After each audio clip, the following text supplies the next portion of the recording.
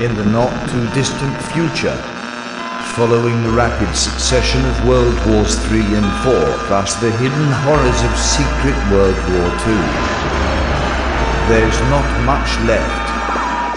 All that remains is a place where folks get together to read and discuss comic books. Sometimes they laugh, sometimes they argue, but they always record and upload their transmissions. You've found one of those transmissions today. Welcome to The Last Comic Shop.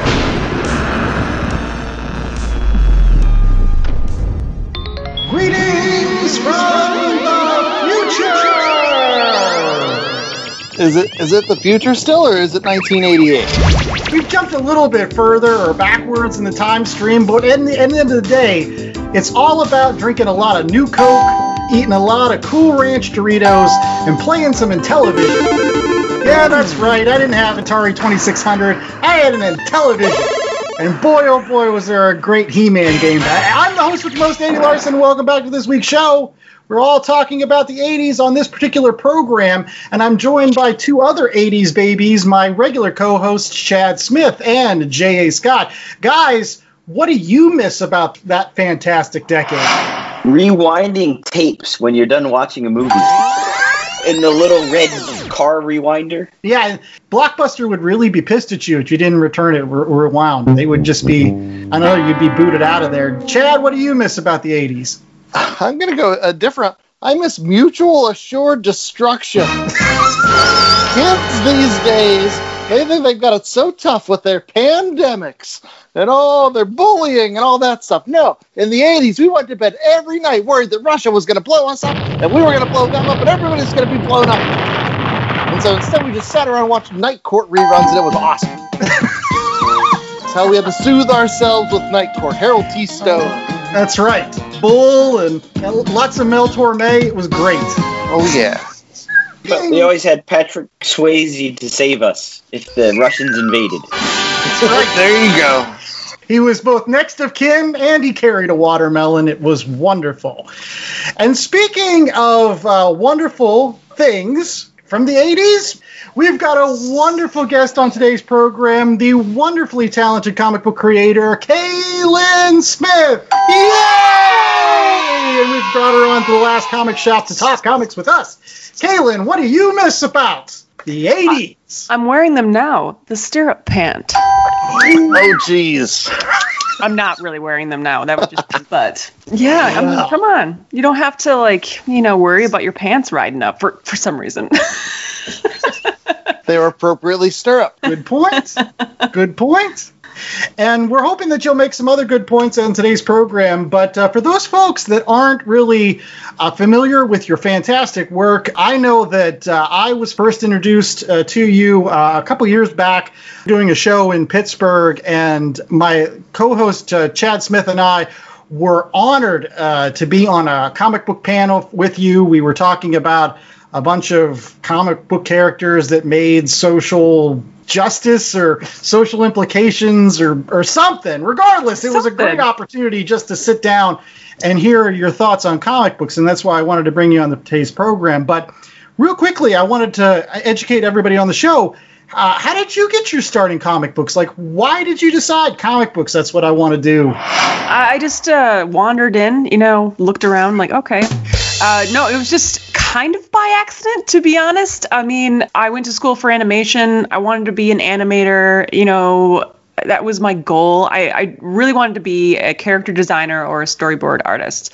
Right when you graduate, you have so many offers. But no, I wanted to build up a portfolio of different artwork. And, I followed a lot of webcomics. And I thought, okay, webcomics, storyboarding, it's very similar.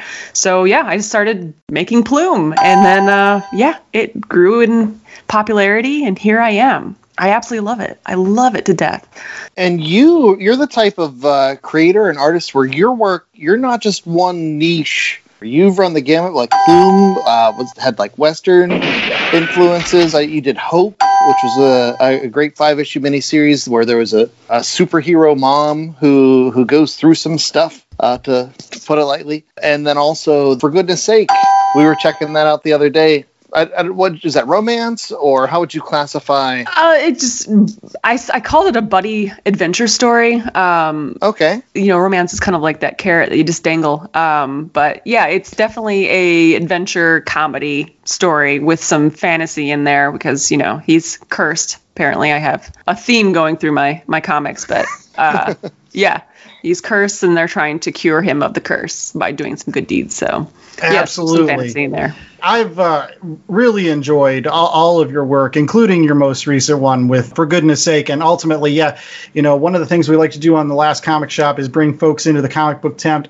It's a really easy read for any folks that are out there. It plays with some of those, I'm not going to say rom-com kind of tropes, but it really does have some neat little kind of Sam and Diane kind of thing from Cheers, where it's like, you got to keep it out there. You can't get these folks together right from the word go. You kind of have to keep teasing the audience and just the relationship that Rain and David start kind of working throughout the book. It's just marvelous, to be honest. Oh, thank you. Thank you. I was going to comment. You mentioned the stirrup pants earlier. There's definitely a lot of mom jeans, and For Goodness Sake. Yes, I will admit. There's a couple pairs in my own closet, sir. So I don't understand how that's a style that's coming back. It's purely the butt crack issue. When you sit down, your butt is firmly in your pants. So there you go. You don't run into problems that way. No, believe me. I came of age in the 90s where we had the giant pants where, like, if the wind blew too hard, you might be parachuted away because your pants are so big. You had all those weird buckles hanging off of your pants, too. Oh, yeah. Yeah. Absolutely. Yeah. Jinko. Is it Jinko pants? Janko jeans, Janko. Yes. No vowels except the O at the end. Janko, yeah. I'm interested in the process. So something like, For Goodness Sake, we read through Volume 1. How long does that take you to put together? And what is the process? Do you start with the writing? Do you start with the art? Do you kind of meet that in the middle? And then, from sort of sketching out your ideas to finished product, what sort of turnaround time do you put yourself through? For that first volume, I know I had the first issue done within a month. Maybe a month and a half, but that was when, we were actually still, in the real world. There was no pandemic. So I was going to shows and all that. So the beauty of this pandemic is I got to be able to work on this comic, like, go. So I was able to complete it pretty quickly. But yeah, I mean, me being the artist and the writer, the steps are kind of fluid through the whole thing. I'm able to change on the fly once I'm thumbnailing, or even, this last issue, I got through flatting it, and then I'm like, this doesn't sound right, and went back and redrew some pages. So yeah, it's a very fluid process for me. I think you can do what you want. I do what I want. I was going to ask whether or not, do you prefer being both the writer and the artist? I know you've worked on kind of both kinds of projects in your career. I was just wondering, like, the difference between that. It seems like you're both the writer and the artist. You have a lot more creative control, obviously, but, like, then again, you're also doing all of the lifting. Does it become taxing? Do you prefer working collaboratively? I love to play with others. However, it is so much fun just to work on your own property. Yes, you don't have anyone to bounce ideas off of, So yeah, you kind of second guess yourself every turn when you're creating a project. However, I love it. I love the challenge. I love creating a world and bringing it to life, and it's purely my own vision. So, but that being said, I mean, I've done some really great collaborations in the past, and bringing someone else's passion project to life is an amazing thing. But I got to choose my own. I really do. At the end of the day. No, that's awesome. It's like you said. At the end of the day, you have to answer to yourself. And when you're creating everything, like, at the end of the day, you can have something that you're proud of. You don't have to worry about having to have made those sacrifices or the what do you call that when you let somebody else have their way? I'm real bad at it. Is it called cooperation? I don't think there's a word for it. So anyway, you don't have to worry about that stuff. Yeah. You know what they say, when there's tension in creation, like with George Lucas, like, come on now. When George Lucas had other folks telling him these ideas are awful, you got a better product. That's just what I'm thinking. But I can understand. We're going to get to a commercial break right here, and we're going to be right back with our Read Pile book for this week. It is Kaylin Smith's choice, and she picked Paper Girls by Brian K. Vaughan and Cliff Chiang. So we will be right back after these messages with that collaboration. So stay tuned. My name is Nicholas Haskins, and I'd like a moment of your time to tell you about the 5th annual live stream for the Cure. To do that, I brought along two people whom I couldn't do this event without, Gerald Morris and Dan Brennick. Over the past 4 years, the live stream for the Cure has raised over $30,000 for the Cancer Research Institute. That contribution is helping to fund research into cancer immunotherapy, training the body's immune system to fight all forms of cancer. This year, we're aiming for our biggest goal yet as we try to raise $15,000 in 50 hours on the air. Tune in May 19th through the 23rd as we're joined live by podcasters and content creators from around the world. With your help, we can continue the fight for a future immune to cancer. Together, we can make a difference. All right, we're back with more of The Last Comic Shop. And on today's program, we're going to be reviewing a wonderful book that was recommended by our special guest, Kaylin Smith. This book is, gosh, it's really good. For those folks that like things like Stranger Things and any sort of nostalgic throwback to the 80s, boy howdy. You got to pick up Paper Girls by Brian K. Vaughan, BKV, as we like to say, and Cliff Chiang. Yeah, I think we actually recommended a Cliff Chiang book on a previous show, didn't we, Chad? You did... Yeah, his Wonder Woman run, Brian Azzarello. It's one of the best books out of the New 52. But yeah, Cliff Chiang is an awesome artist. And since we're already getting into it, you have Matt Wilson on colors, who's been rocking it on Daredevil for the entire Mark Waid, Chris Samnee run. And you have Jared Fletcher on lettering. He ran from 2015 to 2019, and this book is highly, highly acclaimed. It has won lots and lots of Eisners. In 2016, it won Best New Series. It also won Best Penciler for Cliff Chiang. In 2017, The Colorist got its nod when Matt Wilson took home the Eisner for Best Colorist, and also Brian K. Vaughan won for Best Writer. And then Matt Wilson also won 2019 for Best Colorist. So yeah, lots of Eisners under this thing's belt. So we've got our guest, Kaylin Smith. She's going to give us our 10-cent synopsis for the first volume. No pressure. Yeah, no pressure at all.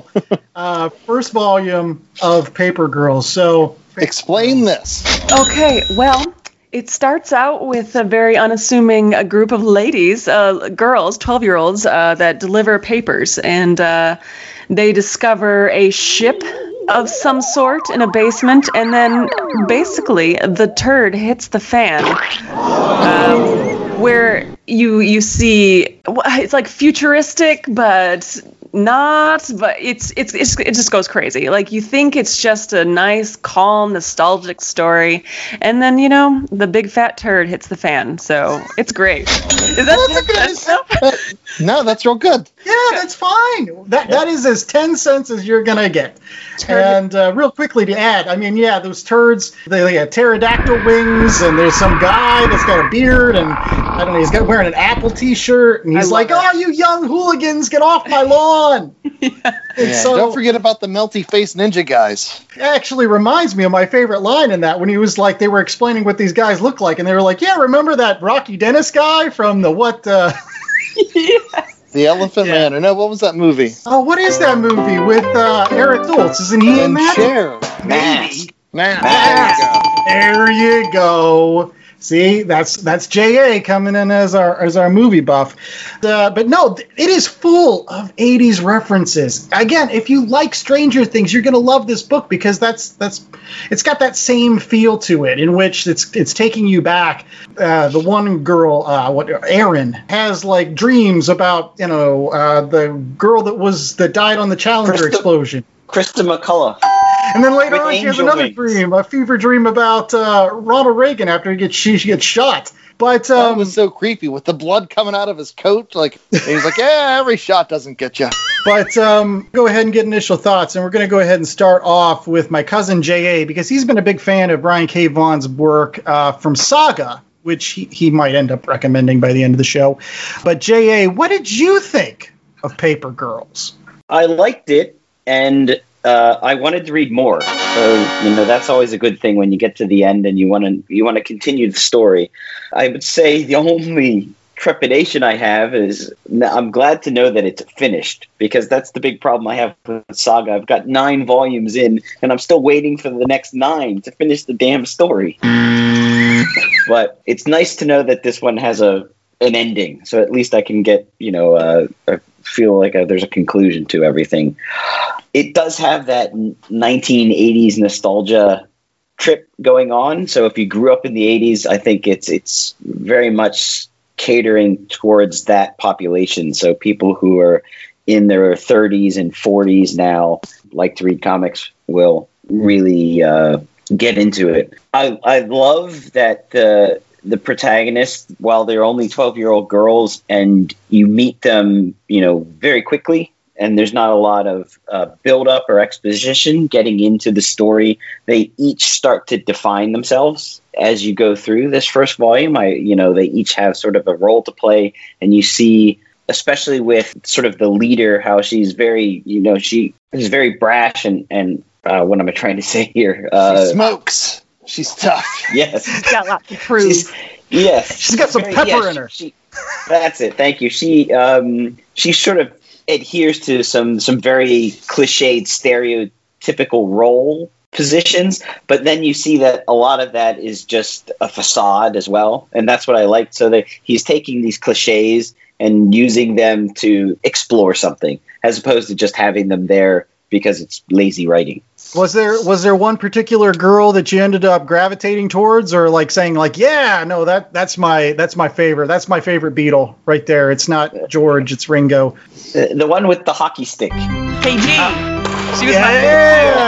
Yeah, she is cool. I like the one that plays video games, and her light flashes before her eyes, and that's all. And it's all Arkanoid. I love that part, especially with the orientation. The book switches on its side. I love that. It's very true. Kaylin, why don't you jump in here real quickly? Now, have you read a lot of other Brian K. Vaughan books, or is this like? See, I gotta admit something. I didn't grow up with comics.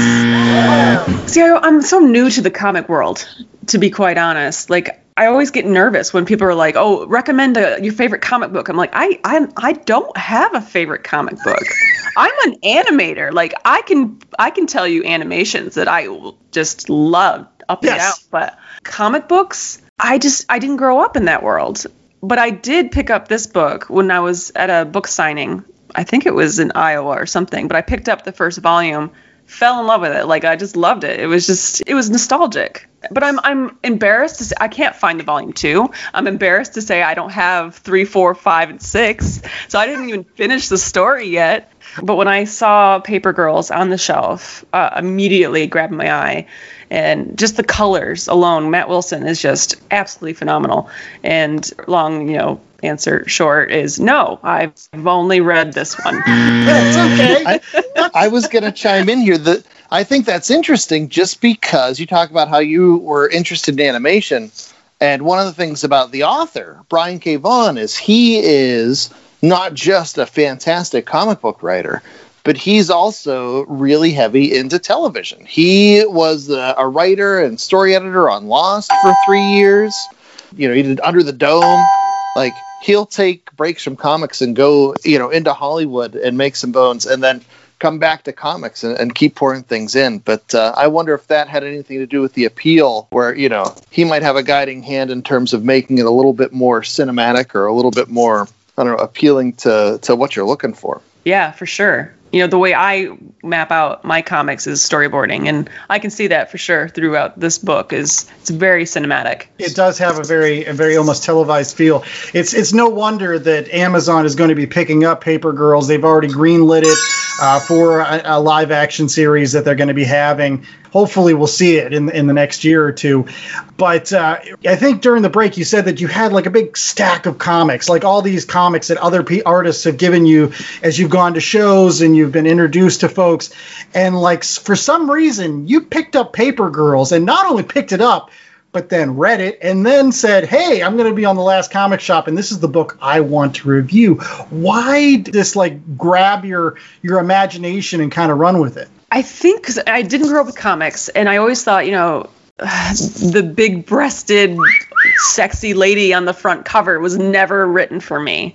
And so seeing this book with, an ensemble of all, young girls, I was like, all right, let's see, how often they talk about boys in this.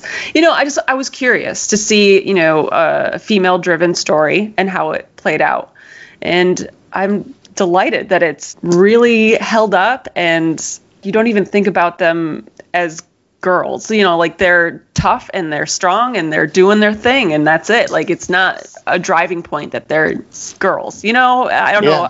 It's just I don't even think they talk about boys, do they? Yeah, like, they talk about the jerks that pick on them, but they happen to be boys. But piggyback off of Kaylin's, I think the implication is here, there aren't a lot of these stories out there, with starring female leads that are just being regular kids. In the 80s, you had your Goonies and, Stand By Me and all these movies that were also, boy-centric, and everybody would go and see those movies and enjoy them, but there wasn't that alternative out there to be like, no, it's the girls' turn.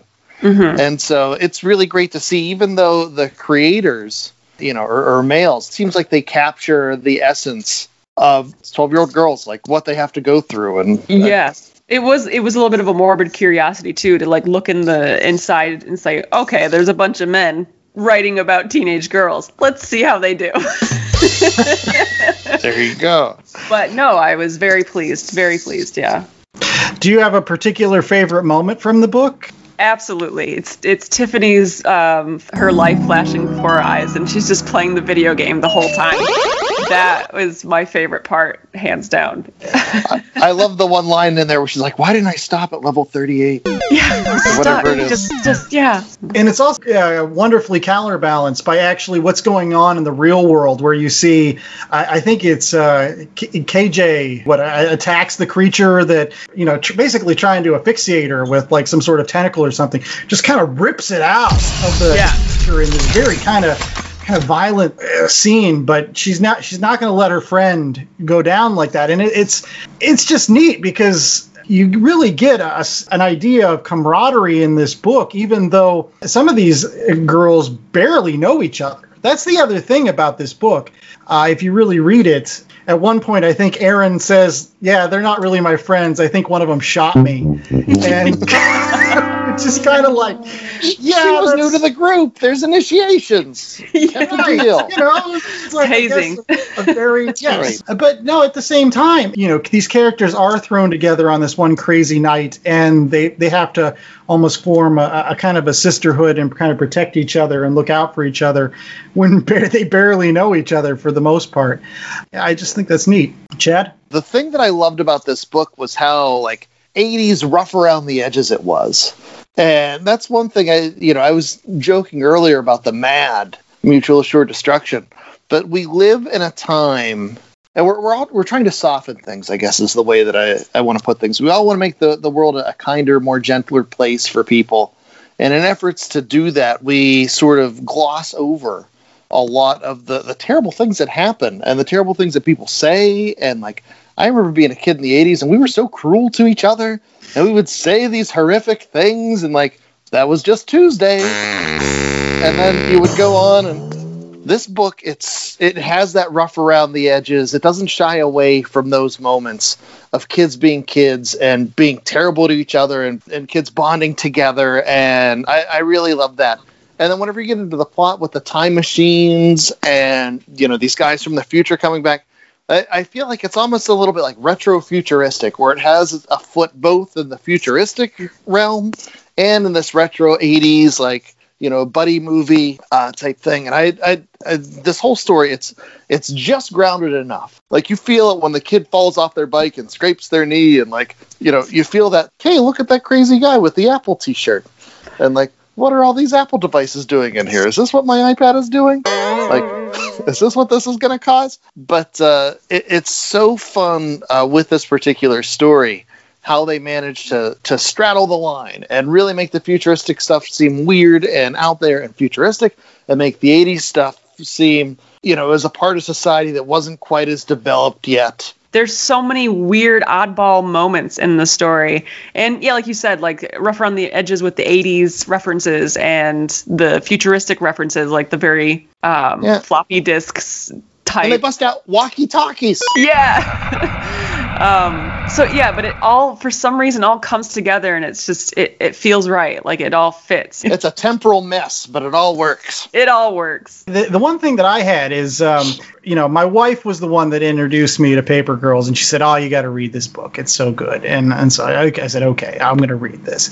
And she said, it involves time travel, and you like Doctor Who, so you're going to be, Look, sometimes that can turn some folks off. The time travel stories can be just not very digestible at times, because you're trying to explain how the time travel works, and then that doesn't make any sense. But I think it's interesting how time travel does play a role. If you read later Paper Girls, the whole notion is whether or not time travel should be used to kind of fix errors of the past, like whether you should do that now that you have this technology, kind of like what we do with any other sort of technology, which is like, what is the limitations once you've opened Pandora's box? Like, what do you do with that? Like, what do you do with cloning, or what do you do with, playing around with DNA or whatever? And the same thing goes with time travel. If you have that access to that technology, are you going to use it responsibly, or are you not going to use it responsibly? Are you going to go back and shoot a dinosaur? What are you going to do with it? And it's the same thing in this book. That you meet the teenagers from the future, the Rocky Dennis kind of character and his buddy. I forget what are their names. Do they need names? Just Melty Face 1, Melty Face 2. Fair enough. Heck is one of them. Oh, there you go. There you go. Heck. Yeah, it's true. And the other one's like Ronaldo or something. I don't know. Yeah. We'll just say that's his name. Heck and Naldo. See, I was close. But no, they I guess evidently they found the time machine in a junkyard. And they decide to use it to go back and take technology. I guess they live so far into the future. It's not really explained a lot in Volume 1, but you really don't need to know much more than that. And other than they're kind of messed up teenagers, just like the young girls in the story. I wanted to kind of ask Caitlin Smith whether or not that approach to time travel. I don't know if you've watched or read any other time travel stuff, but do you think like the way that time travel was handled in Paper Girls, like easily digestible, I guess? My doctor is the 10th Doctor, just FYI. I love Doctor Who. I think it was, for sure. I have been writing on a novel for years, and it's time-traveling pirates, and you're right. Time travel is a tough cookie to crack, and I don't know if I'll ever finish that book. I was going to say, you're throwing another genre in the mix, getting into the pirates. Jeez, I know. Sci-fi and pirates. I loved it, and it kind of made me like, ooh, like when I'm reading it, I'm like, oh, that's awesome that they go back and... I don't want to give too much away, but yeah, that's all right. There's spoilers. But they return back to the ship and find Aaron in it. Like, I don't know. I just feel like it was handled very well. You always worry about like paradoxes and like, okay, if they opened the machine, then what would have happened? And I think it was handled well. And I think, too, there's a confidence there that your audience is going to pick up on it. And you're not going to be dragged down explaining things and drawing diagrams and circular charts, Jonathan Hickman. But you just put them into it and be like, no, we've got pterodactyls and bugs that'll chew your wounds up and make you better. Deal with it. Yeah. I did not know that Brian K. Vaughan had done work on Lost. And now that I know that, this makes so much sense, because Lost is like that, you're just thrown in and you're not explained anything. I'm glad this has an end. That's the problem I have with Lost, is it went for a while and then it just ended and you're like, okay, and what was the point of that besides wasting all my time? Yeah, part of the fun is the theories you come up with. Right. Hot It's button nice issue. though because and I think why the time travel is digestible in this is because it only happens once. Like, there's really only one time travel thing that happens in this. Like, the whole notion of, like, oh, they just disappeared. Wait, that's where we found the time machine to begin with. Oh, so it's very, very... No, I'm calling baloney. You've got your time travel ninjas running through and stealing people's walkie-talkies. There's at least 3 or 4 instances of time travel here. Yeah, the twist ending, too. The pterodactyl's fine, Yeah. whatever. But it's only used as a plot device once. Like, it's like, yeah, they jump in the ship and then they end up somewhere else. And you're like, okay, that makes sense to me. And the last page of the volume where... Right. What a hook. That's the thing about Brian K. Vaughan. He knows how to keep the audience guessing. When at the end of the book, they all get, like, I don't know, blasted into different time zones or whatever, and 3 of them end up together, and then I'm Aaron, and then somebody comes out of a car, but I'm Aaron, but I'm much older and kind of cool with my ripped jeans. And her iPhone, her iPod plugged in. Mm-hmm. If this was Netflix or an Amazon Prime show, you'd be like 2 in the morning. Oh, I gotta watch that next episode. Yeah. Are you still watching? Yes, don't make me click the button. Just show the episode. Before we leave, I have one more scene I want to talk about, and it's when all the girls get on their bikes and they're pedaling around looking like badasses. And like, who hasn't, when you're 12 years old, felt like a badass riding your bike down the street with your gang? Like, oh, I love that thing. Heck yeah. Heck yeah. All right. Well, we'll be right back with more of The Last Comic Shop right after these messages. We're going to get to our grades for Paper Girls. This should be fairly easy, I guess. I think. Plus some recommendations and more talk with Kaylin Smith. So stay tuned for that. It was the 3-legged dog of comics. It was bad. These 2 gentlemen met in jail, and then when they got out, they started publishing. It should have been mobsters instead of doing what they do in comics. Management there was questionable at times. Some of it has to do with people who go to jail. We are sinners. We have corrupted the youth. Stuff that should never have been sold to kids. And then there was Charlton. I couldn't quite tell what they were doing. Charlton was just a hodgepodge of weird titles. What is this? Who am I dealing with? John threw nickels around like they were manhole covers. CATAP. They were cheap. Hell yes, they're cheap. They were a special kind of special is what they were. Printing was horrible. You could smell them beginning to decay even as they were rolling off the press. At one point, they actually did have to move the comics operation into a bowling alley. It's something out of a sitcom. We want to publish comic books in the worst way, and they did. It's been called the street-fighting cousin of Marvel and DC. Maybe you've heard of them. Probably not. But you do know the industry legends that called it home. This is Charlton Comics. Follow at charltonmovie.com. Oh, it's going to suck. All right, we're back with more of The Last Comic Shop, where it is now time for our ratings, where we have the audacity to say to Brian K. Vaughan, we are going to rate your book, sir, and you're going to like it. Because why? We're a rinky-dink little podcast, and that's what we do. That's what we do. We try to say to ourselves, we got to feel important somehow. We're going to give it a 1 out of 4 scale, and we're going to rate your particular work. And J.A. likes to give us a particular scale every week that's kind of unique. So, J.A., what is our rating scale for Paper Girls? So, rating scale's very easy this week. Close to my heart, as I used to be a paper boy. So, Papers Delivered. Breaking windows and riding on bars. Having the little handlebars in that arcade game, that was the best Paper Boy. I went through the book, and they deliver in the book officially 2 papers. Well, that one guy wasn't paying his bill. He's not getting papes. Yeah, those newsies don't come there. You have to shorten papers. What are you, Crunchy? Is that the name of one of the newsies? Oh God, I can't remember. It's so long ago. All I remember is headlines don't sell papes, newsies sell papes. It's Christian Bale dancing. All right. Well, we're going to start off with J.A. since he recommended these Papers Deliver, and he always delivers on this show. J.A., what are you going to rate it this week? I'm going to rate it 3 out of 4 Papers Delivered. I really enjoyed the book. As I said, when I got to the end, I wanted to pick up Volume 2 and continue the story. So anytime you get to the end of a comic and you want more, that already boosts it up a level. The art is fantastic. The colors are just so vibrant. I don't think we've gushed enough over the coloring, except to say that it won a bunch of Eisners, which paradoxically, some people will say, well, that must mean it sucks. That is true. There's some of those folks that say that just because something wins an Eisner, it's no good. Anyways, so are you going to read more? I'm going to, yeah. I want to find out what happens. And I know that I'm hoping I get a satisfactory conclusion after my 6-volume investment, since I'm 9 volumes into Saga and 9 more to go. There you go. You never know when you're going to get lost it again, though. Be careful. That's right. They might throw in some, I don't know, black smoke and then try to explain what it is. I was so disappointed.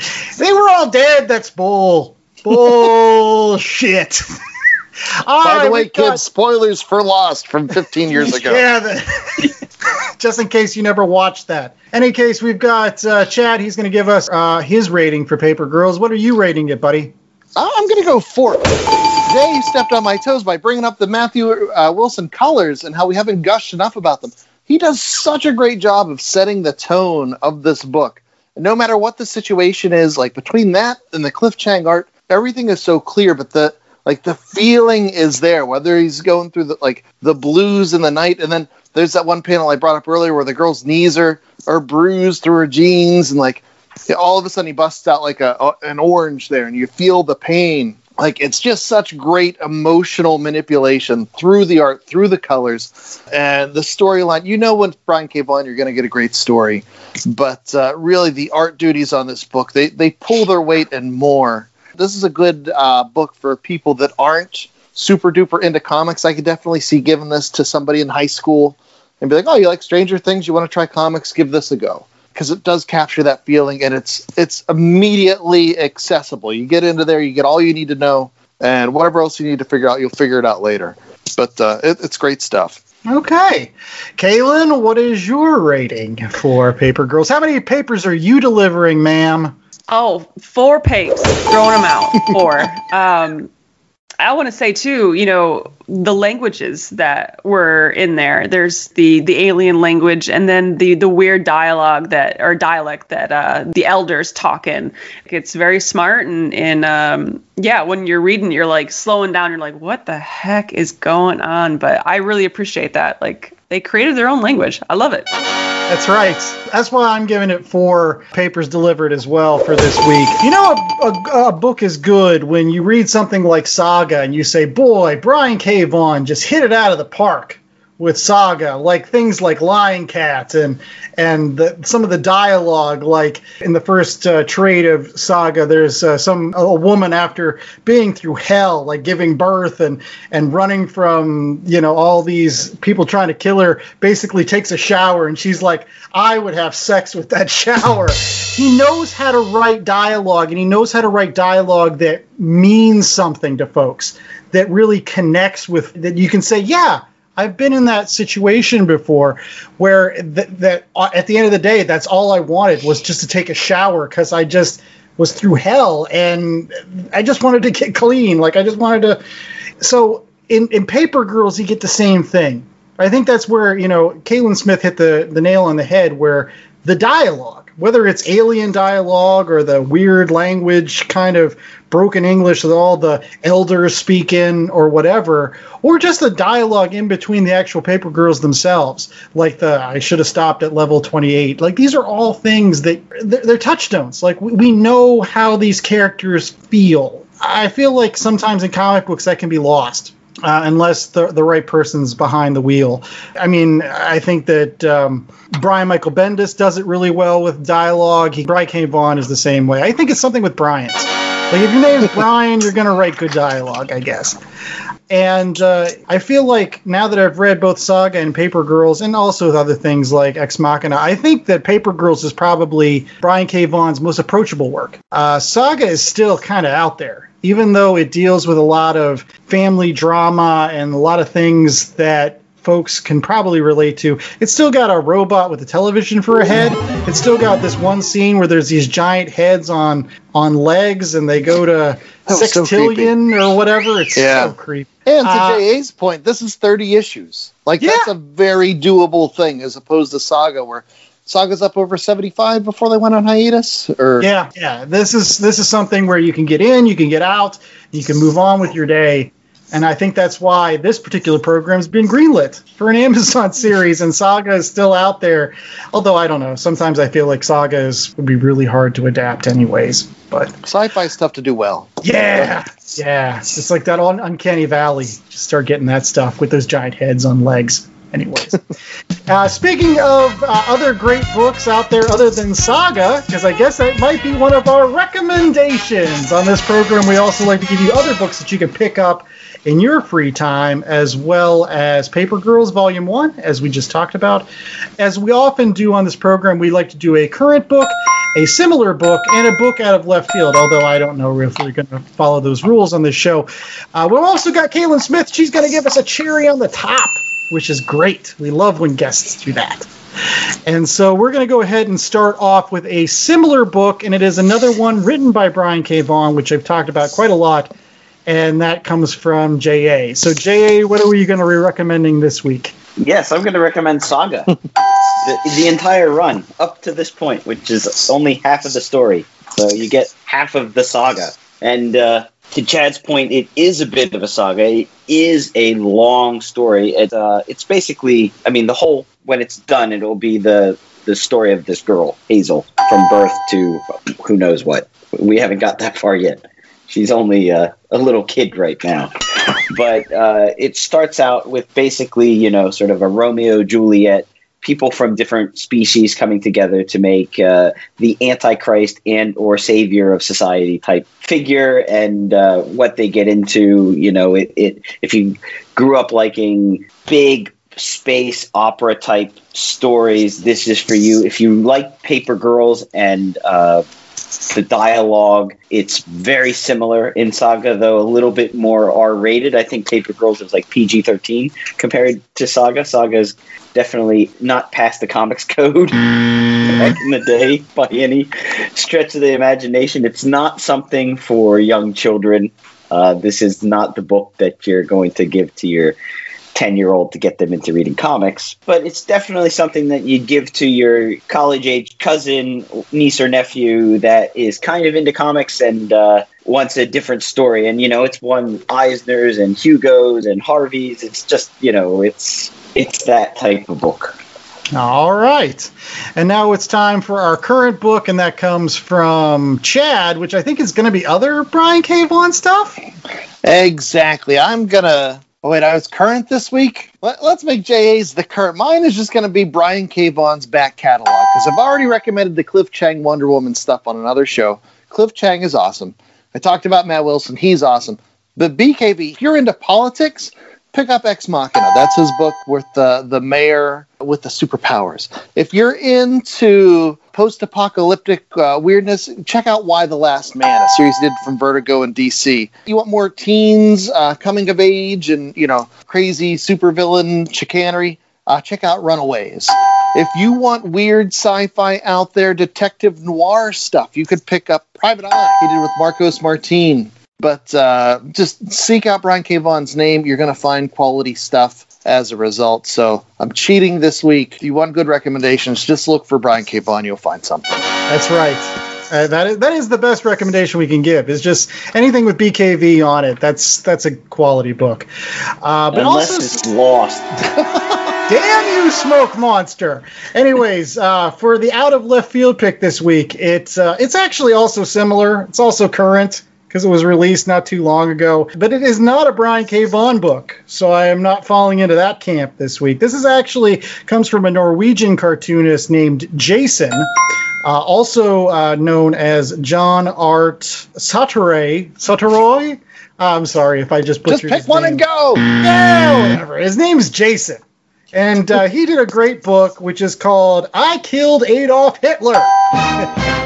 And the most amazing thing about Jason's work is he uses all anthropomorphic animals. So, Kaylin Smith, if you like animation, you should check out some of Jason's work. And this book won an Eisner back in 2008 for Best U.S. Edition of International Materials. That's hoity-toity. But this book, I Killed Adolf Hitler, is about time travel, similar to what you get with the Paper Girls. But similar to Paper Girls, the focus isn't on time travel. It's about a hitman who is having basically relationship issues and basically dumps his girlfriend. And then the girlfriend tries to kill him. And he says, okay, I'm going to take this job to kill Adolf Hitler, uses a time machine, goes back, and fails.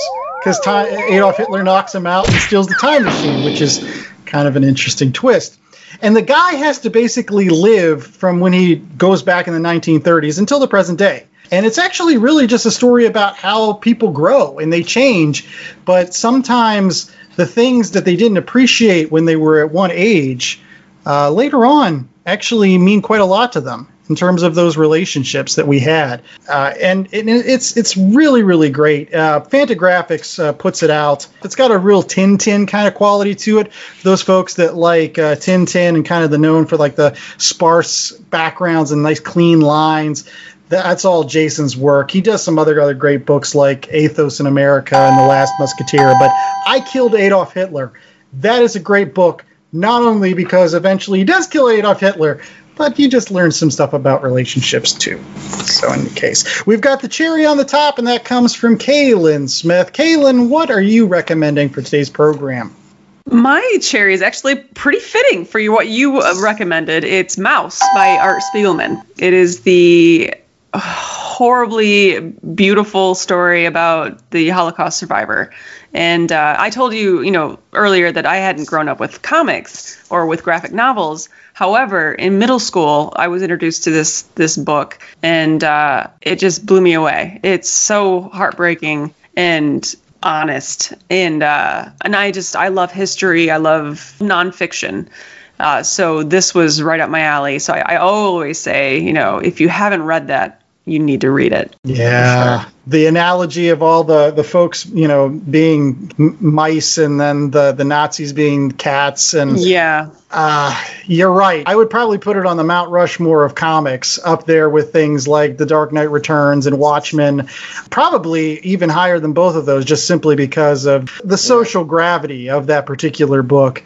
Mm-hmm. Real quickly, Chad, what's the interesting fact about... I was going to say, anytime somebody brings this up, this high-minded, wonderful story between a father and his son and acceptance and the Holocaust and all these horrific things, I like to bring it down a little bit and remind people that Art Spiegelman, responsible for Mouse, also responsible for Garbage Pail Kids. So, Garbage Pail Kids basically funded Mouse back in the day. Yeah. He made all his money on Garbage Pail Kids. He did? The high mighty thing makes no money, right? Isn't that a perfect distillation of capitalism? That's right. You gotta make Garbage Pail Kids in order to fund your hoity-toity projects. You know this to be true.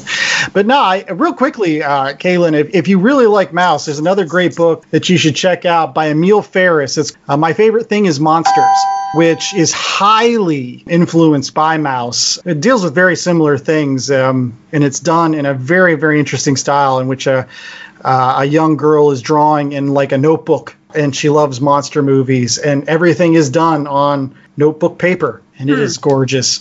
It's very, very dark, though. I made Chad read it, and he was like, no, I had to put that down several times because that was intense. Not in TPs, intense. It was fine. There you go, yeah. I can second that recommendation, but I don't want to read it again just because it freaked me out so much. I'm going to make people read it on this show for sure. Come Halloween time, My Favorite Thing of Monsters is going to be on this program. Maybe we'll have Kaylin Smith back for that. The art is so beautiful, and it looks like it's done with the ballpoint pen a lot of times. But she's like recreating like paintings in museums with ballpoint pens. It's crazy. Well, thank you so much for that cherry on the top. And of course, that's all the time we had for the last Comic Truck this week. But we're going to allow Kaylin Smith to just gush about what a tremendous artist she is. So real quickly, Kaylin, I know you've got a fantastic Kickstarter out there right now. It's just wrapping up in just the next couple of days, but it's been tremendous. Like the folks that have just come out of the woodwork to support is it the final volume of For Goodness Sake? It is, yes. Yeah. So I think that's what's encouraging people to come out is like, okay, the book is complete. So yeah, we have a finale there. But yeah, it's going strong, and I'm eternally grateful. Holy crap, I'm speechless about it. It's been going great. Absolutely. So yeah, if you haven't checked it out yet, we're going to have links to her Kickstarter in the show notes here. It's only through April 9th, so only a few days. It's the home stretch for this particular thing. Get out there, support Kaylin Smith. And don't forget about For Goodness Sake Volumes 1 and 2. Kaylin, where can people get a hold of some of the great work you're doing in addition to that, and Plume and everything else? So KaylinSmith.net is my website. You can actually grab the first and second volume of For Goodness Sake on there. You can also get the first 2 volumes on the Kickstarter as well. And all my social media is linked through that site as well. So follow me, stalk me. There you go. Real quickly, before I let you go for the day, I did want to ask you, since you're an animator, since you said you love storyboards, what are your top 5 animated series of all time? Oh my gosh. I knew this was coming, and I was going to prepare it, and I didn't. Okay. Gargoyles, hands down, was my favorite show ever. I even had the VHS with the game board. Xanatos would tell you where to go and all that. Like, I wore that thing out. Loved it. The Batman series, of course. Teenage Mutant Ninja Turtles. 2 more. Let's see. Can I go really old school and do Tailspin and then the Rescue Rangers?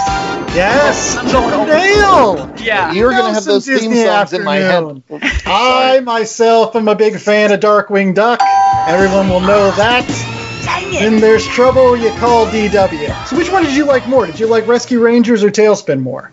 Oh, don't make me choose. I think I would go with Rescue Rangers. I think it'd be my favorite. Yeah. That's Chip and Dale. That's Gadget. I had a giant Gadget toy. It was like her head was all plastic and then her body was all cushiony. I loved her, and then my sister sent her down a river in a boat.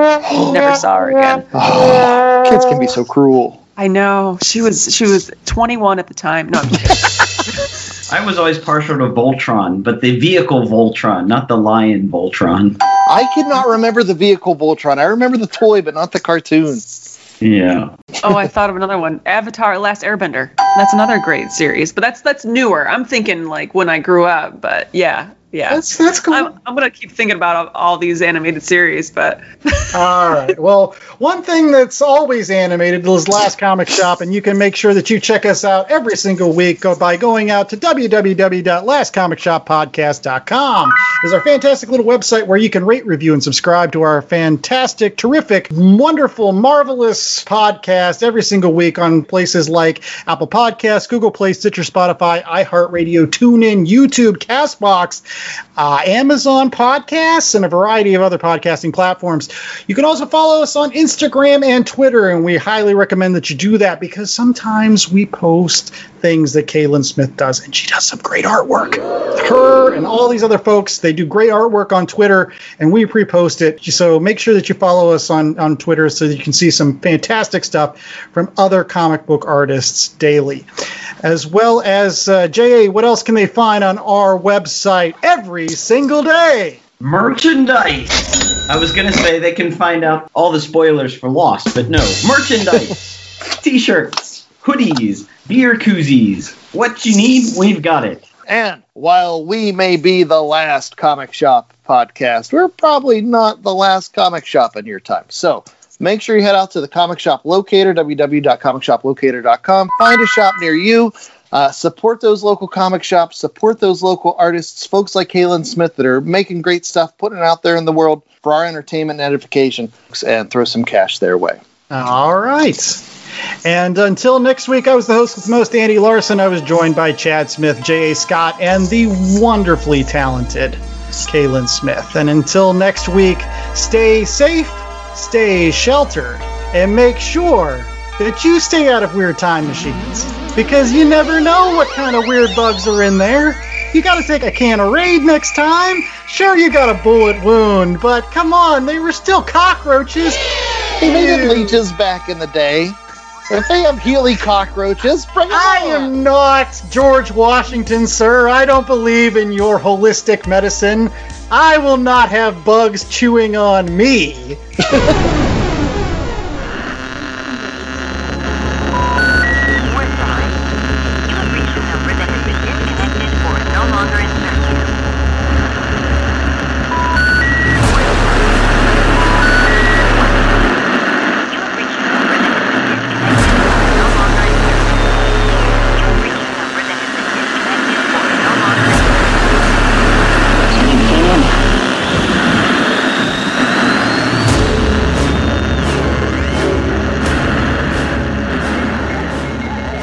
The Last Comic Shop was a 2021 Black Angus production.